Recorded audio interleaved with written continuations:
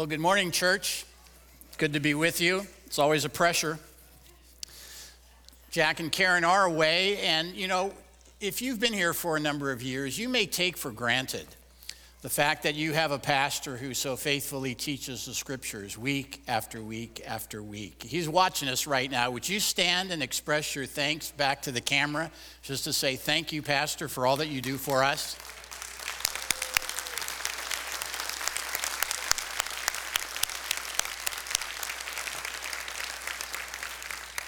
Thank you. You may be seated. That's just in case I do a really bad job this morning. We are kicking off a series on discipleship here these few weeks. And we want to talk about what it means to be a true disciple of Jesus Christ. We want to look at what it means to answer his call to be a disciple. And I want you to know this morning that this week I have used the Scottish Presbyterian method of message preparation, if you're familiar with that. It's the pastor who says, first I reads myself full, then I thinks myself clear, then I praise myself hot, and then I let her fly. Well, if you know anything about me, for the last 50 years, I have devoted my life to being a disciple of Jesus Christ and to commit that message and invest it in the lives of other people. If you cut me, I bleed this stuff. So this isn't simply academic information. It's not simply personal history. It's deep conviction, and I hope that comes through as we look at the scriptures together. Now, almost 30 years ago, when Joan and I moved to the D.C. area, I came here to serve a church as a discipleship pastor. And I remember meeting my neighbor in our community, and I tried to explain to him that I was a discipleship pastor. And he was profoundly confused and totally unaware. In fact, he even called the church and said, "Who is this guy? Is he a cult leader? Is he going to build religious boats in his front yard?" He had no framework to understand what the term disciple is about. And so over the next few weeks, we are going to give you some vocabulary, build you some models, paint a picture, try and describe for you what it means to be a disciple and to be engaged in the process of discipleship. So even though, like him, you may be confused and slightly unaware, at the end of this series, you're still going to be confused, but it's going to be on a much higher and much more significant level. So if you have your Bibles, open to Matthew chapter 11, verses 28 through 30. Now, I joke with Pastor about this. We ought to be experts on the book of Matthew, right? And I was torn about going back to this passage after just finishing the book of Matthew after 2 years plus. But this is a profound passage that most of us don't really fully comprehend or understand. So when you think of the term disciple, again, context is very important. We need to look at it in a way that gives significant meaning. And when we use the word disciple, we mean a disciplined learner, a devoted follower, a dedicated servant. It's a process of being a learner because it involves our mind. It involves our heart being a devoted follower, and it involves our hands being a dedicated servant. And so this morning, as we look at this passage, it's important for us to understand this because I'm going to submit most of us misunderstand what Jesus is talking about in this passage in Matthew 11. And it's because of a number of things. Partly because post-industrial revolution, we in public education, we no longer see the model of parents teaching children. If in those days you learned a trade, you learned it from your father, or you weren't apprenticed to a master. If you received education, it wasn't from a classroom, it was from a tutor. People understood it was a powerful but informal model that enabled them to not simply acquire information and skill, but to understand life. And so one of the favorite terms that Jesus was called was rabbi or teacher, but not in the teaching sense that you and I understand, having spent many years in education at the undergraduate and graduate level. My students, they were amazing students. They would ask profound questions. Questions like, when is this class over? Is this going to be on the final? I mean, they had a very different perception of what I was trying to teach. And so it's important for us because a disciple doesn't get a diploma. When you follow Jesus as rabbi, you don't get a sort of monetary reward. You get really discipleship. It's not a degree, it's a lifestyle. And so when Jesus says this in Matthew 11, understand he has already reached out. He has pursued the 12. He has reached out to disciples, and now he is offering both an invitation and a command. And he says this, "Come to me, all you who are weary and heavy laden, and I will give you rest. Take my yoke upon you and learn from me, for I am gentle and humble of heart, and you will find rest for your souls. For my yoke is easy and my burden is light." That is because the word is meant to be our foundational understanding of what it means to follow Jesus as a disciple. That's why I quote it to you, because it's important. Jesus said in John 8, "If you abide in my word, you will be my disciples, and you will know the truth, and the truth will set you free." Now, we sang about that this morning, and Tom, thank you for that excellent setup. Let me tell you why I think you don't understand what freedom is about. There's three things that cause us as Americans to misinterpret this verse. Let me suggest the first is our understanding of freedom. Again, that's an American value, right? We highlight independence. We highlight freedom. The problem is, biblically defined, freedom doesn't mean what you and I often use in contemporary language. It doesn't mean complete autonomy. It doesn't mean you get to do whatever you want anytime you want. Biblical freedom comes from an understanding that you and I are created to be dependent on God and interdependent on one another. So if we define freedom with the vocabulary of absolute autonomy, I want to suggest that's a recipe for chaos and not a value that the scriptures underscore. Anybody uncomfortable yet? Well, cheer up. It's going to get worse. Secondly, when we talk about American exceptionalism, you've heard this recently in the news, even President Biden has talked about Americans can do anything they want if they set their mind to it. With all due respect, that is not true. We are dependent upon God and his mercy and his grace. Everything we have comes as a gift. Confidence is a good thing. It can become an idol when we trust in ourselves. And so when we hear passages like this, even when we hear the great terms of rest and comfort and peace, remember, most of us are living overextended lives, right? We're Mach 2 with our hair on fire, no margin. And so the idea of rest and peace sounds really, really good. In fact, that's the American dream, isn't it? That we desire a hassle-free life, a life of comfort and peace. Personal peace and affluence is what Francis Schaeffer used to call it. If that's your goal, let me guarantee you, following Jesus as a disciple is going to be very, very uncomfortable. He does not promise that in this passage. Ushers, will you lock the doors, please? But we need to see that the call of Jesus here is very significant. And first, it starts with simplicity. He says, "Come to me." Now, I don't mean to insult your intelligence. Okay, maybe a little bit. What part of "come to me" do you not understand? Is that complicated? Is that hard? Does that require a graduate degree? Jesus says, "Come to me." He is the object of our faith.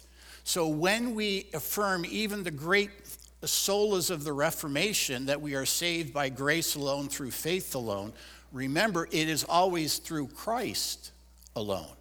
He is the one who calls us. He is the one who saves us. He is the one who defines our direction. And that singular call must compel us as his disciples. Notice he doesn't say come to church. He doesn't say gain a religion. He says come to me. Now that's exciting, but also challenging when you understand that even those who began to follow him struggled with this understanding that it was God's grace alone, that he had to open their eyes, he had to open their ears. He was the one who extended the invitation. At best, they could respond to what he was offering them. That's why one of the saddest verses in the Bible, in John 6:66, after Jesus had told them, "No one comes to the Father without me revealing it. Unless God draws you, you cannot make your way into this spiritual path." It said, "And many of those who were his disciples, who had believed in him, were no longer walking with him because of these words." And then he turns to the 12 and he says, "You want to leave too?" Notice he didn't say, "Oh, no, is that too hard? I'll make it easier." He turns to the 12 and says, "You want to take off?" And Peter responds by saying, "Lord, you alone have the words of eternal life. Where else are we going to go?"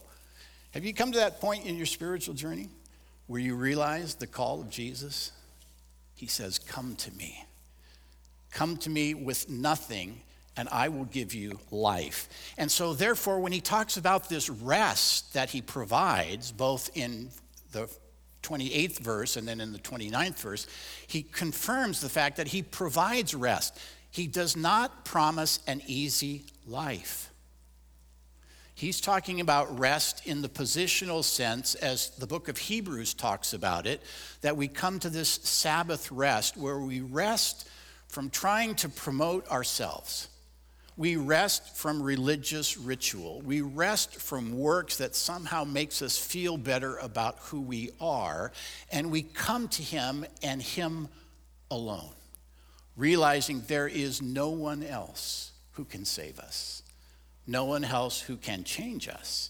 And so therefore we rest from all of this religious sense of obligation, of guilt, of pressure, and we come to him not to receive an easy life, but to live a life with him. And at best, we are responding to his call to come to me. And I will give you peace and rest defined properly and applied correctly. But he is not giving us a recipe for an easy life. Therefore, we need to stop praying to have an easy life and start praying to be strong people. Some of you don't look like you're sure with me on that, right? To be strong people, what is the process? If that is indeed true, if Jesus is calling me to himself to make me his follower, what is that call going to look like? Because we kind of like the idea of coming to him and receiving some rest. We're all tired.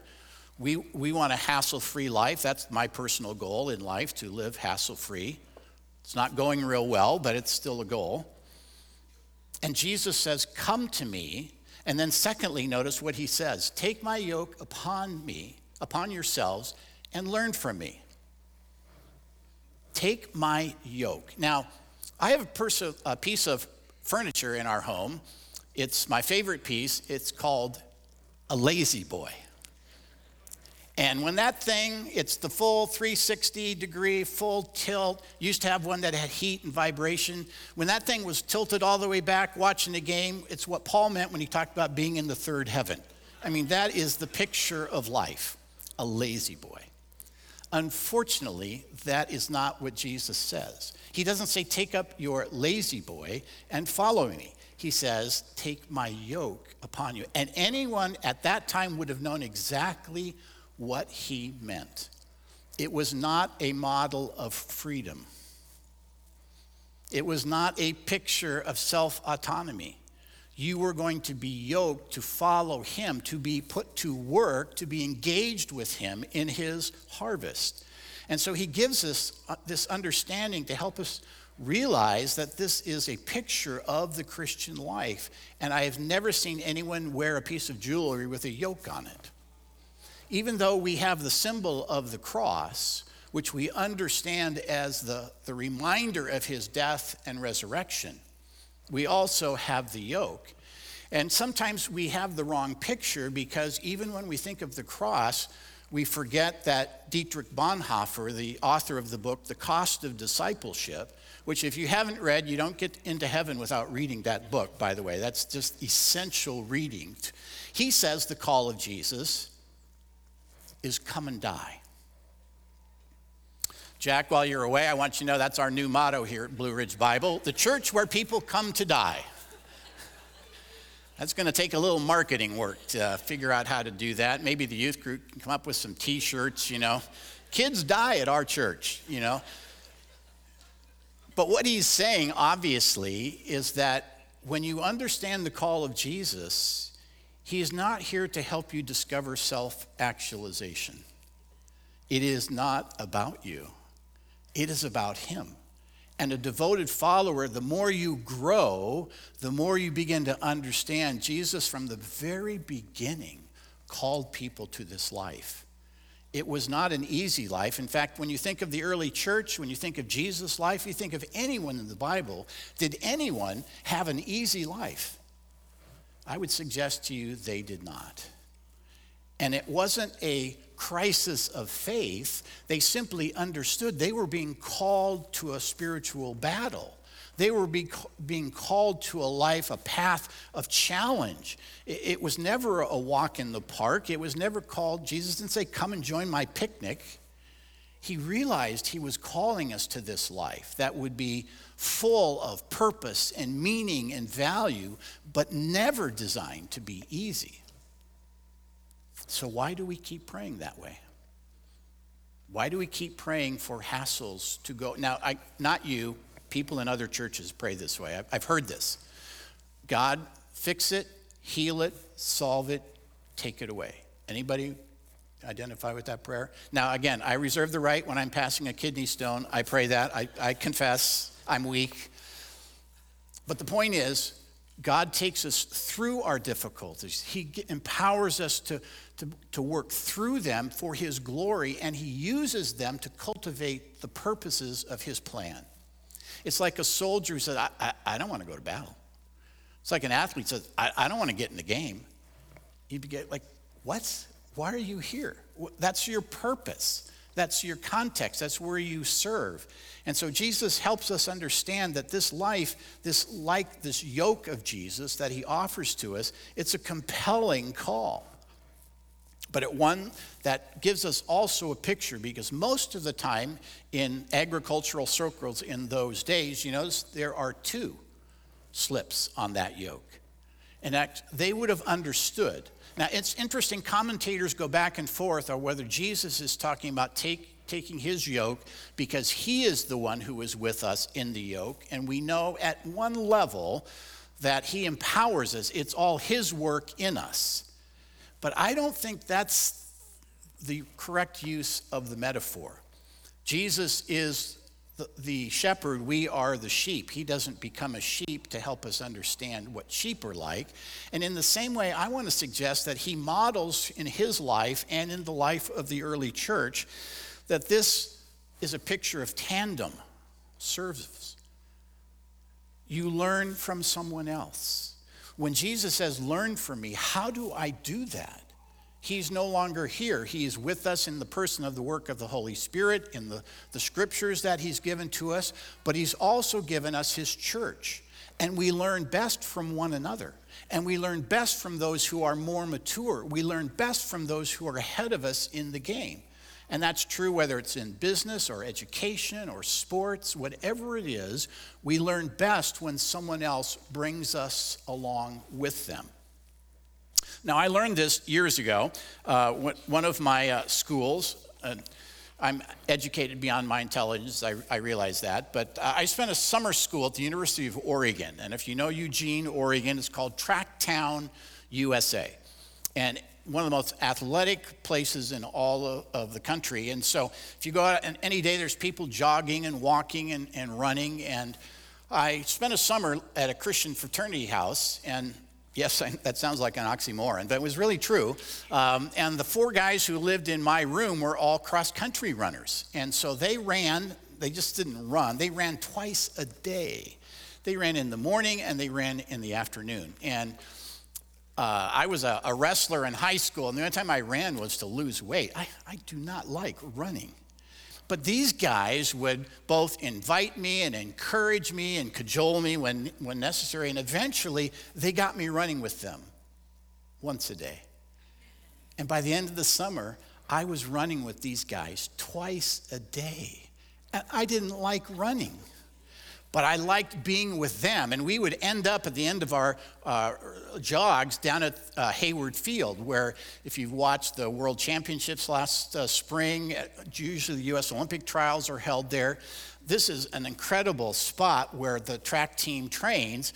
And these guys that I ran with were good. And when we got down there, they were nothing.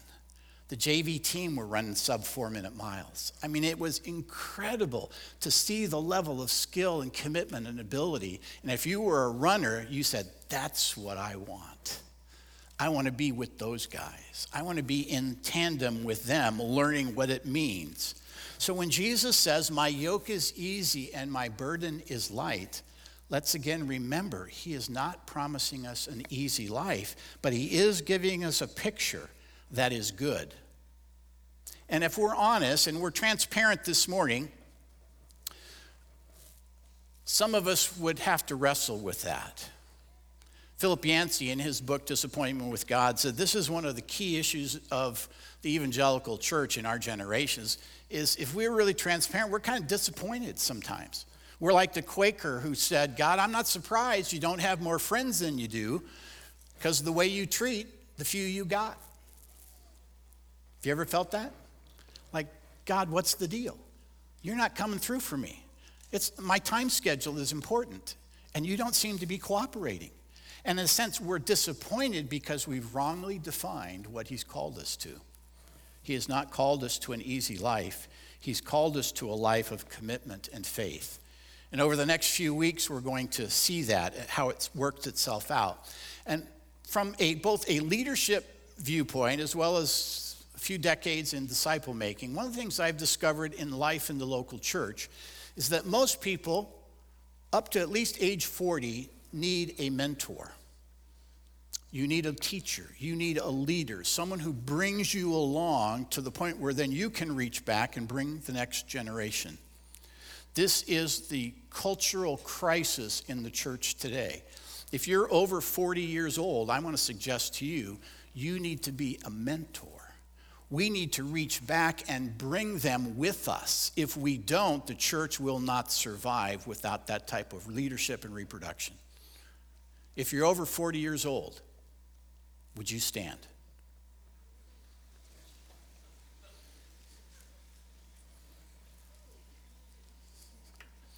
And if you're on the borderline, I understand. If you're under 40, these are the people you go to. These are the people who can lead you. These are the people who will help you. And it's important for us to own that. The future of our youth depends on us. If we reach back and bring them with us into this journey. Thank you. You may be seated. Have you discovered, though, that as Jesus said, you will know the truth, and the truth will set you free? From John 8:32.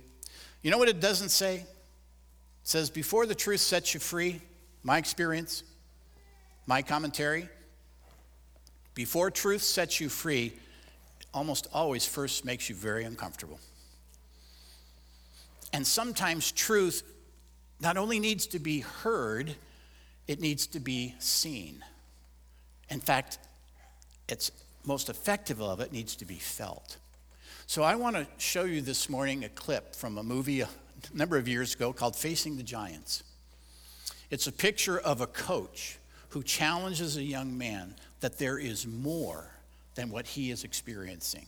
And it gives a very, I think, inspirational view of what this life of faith is all about. And every metaphor breaks down, and I understand, don't lose your sanctification over this. It's just a picture.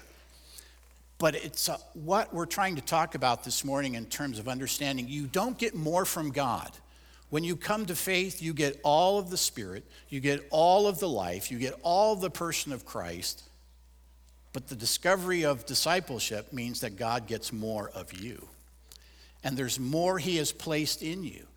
There's more he doesn't simply want from you, there's more he wants for you. And let's see if you can see this. I don't know if you can picture Jesus with a whistle, but this is a challenge for us to understand possibly what Jesus is talking about in this passage. So let's watch this, and I'll come up and close this in prayer.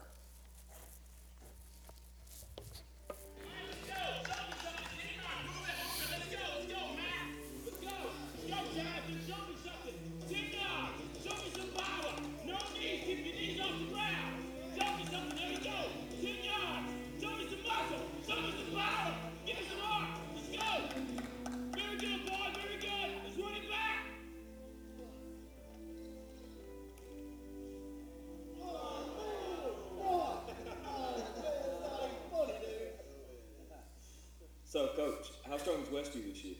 A lot stronger than we are. You already written Friday night down as a loss, bro? Well, not if I know we could beat them. Come here, bro. You too, Jeremy.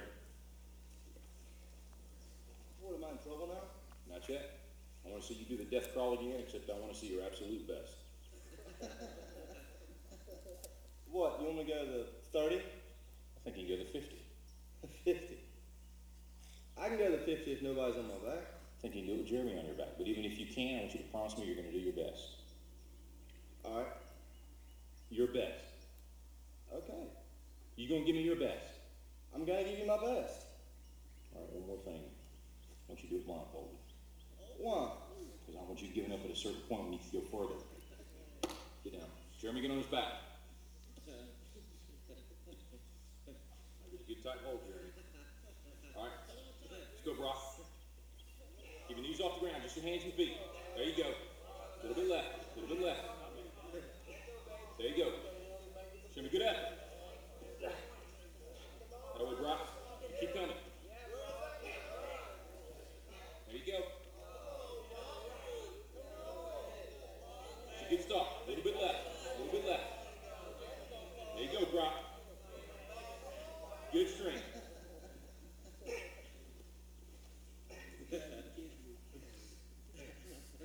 That's it, Brock. That's it. Not at the 20 yet? Forget the 20. You give me your best. You keep going. That's it. No, don't stop, Brock. You got more in you than that. I ain't done. Just resting a second. You got to keep moving. Let's keep moving. Let's go. Don't quit till you got nothing left. There you go. Keep moving. Keep moving. Keep moving, Brock. That's it. You keep driving. Keep your knees off the ground. Keep driving. Your very best. Your very best. Your very best. Keep moving, Brock. That's it. That's it. That's it. Keep going. Don't quit on me. Keep going. Keep driving. Keep driving. Keep your knees off the ground. That's it. Your very best. Don't quit on me. Your very best. Keep driving. Keep driving. There you go. There you go. That's it. You keep driving. Keep your knees off the ground. Keep driving. Don't quit till you got nothing left. Keep moving, Brock. That's it. That's it. That's it. Keep going. I want everything you got. Come on, keep going. It hurts. Don't quit it. Your very best. Keep driving. Keep driving. There you go. There you go. He's heavy. I know he's heavy. I'm bad strength. You need to negotiate with your body to find more strength, but don't you give up on me, Brock. You keep going. You hear me? You keep going. You're doing good. You keep going. Do not quit on me. You keep going.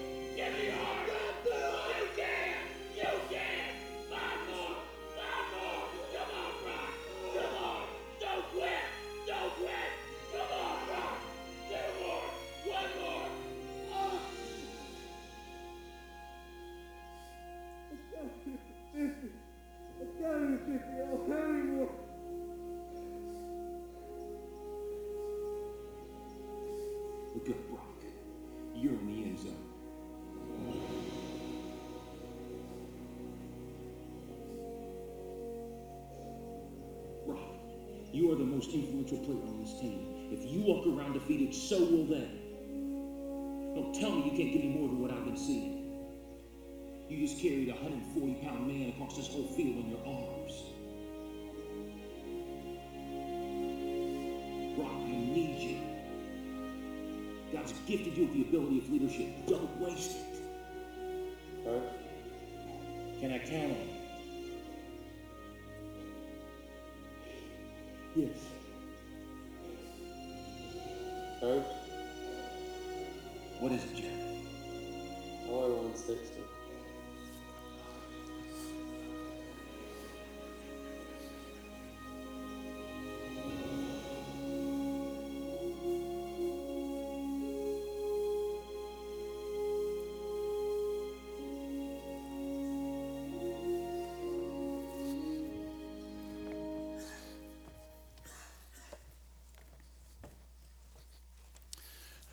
And they call the worship team up. I want to play for a coach like that. I want to be inspired to be what God has called me to be. Here at Blue Ridge, we have pastors, elders, teachers, leaders who will help you. And if you can't find them, you come to me, and I will help you. Because that is the life worth living, a life fully devoted to Christ. A life of disciplined learning, a life of devoted followership, a life of dedicated service. When Jesus offers this to us, we need to understand it's an incredible gift, but it's not easy. Proverbs 13:1 in the Living says, "He who wants to learn must be willing to be taught." If you are willing, you can be taught. We can learn, we can grow, and we do it best in tandem together.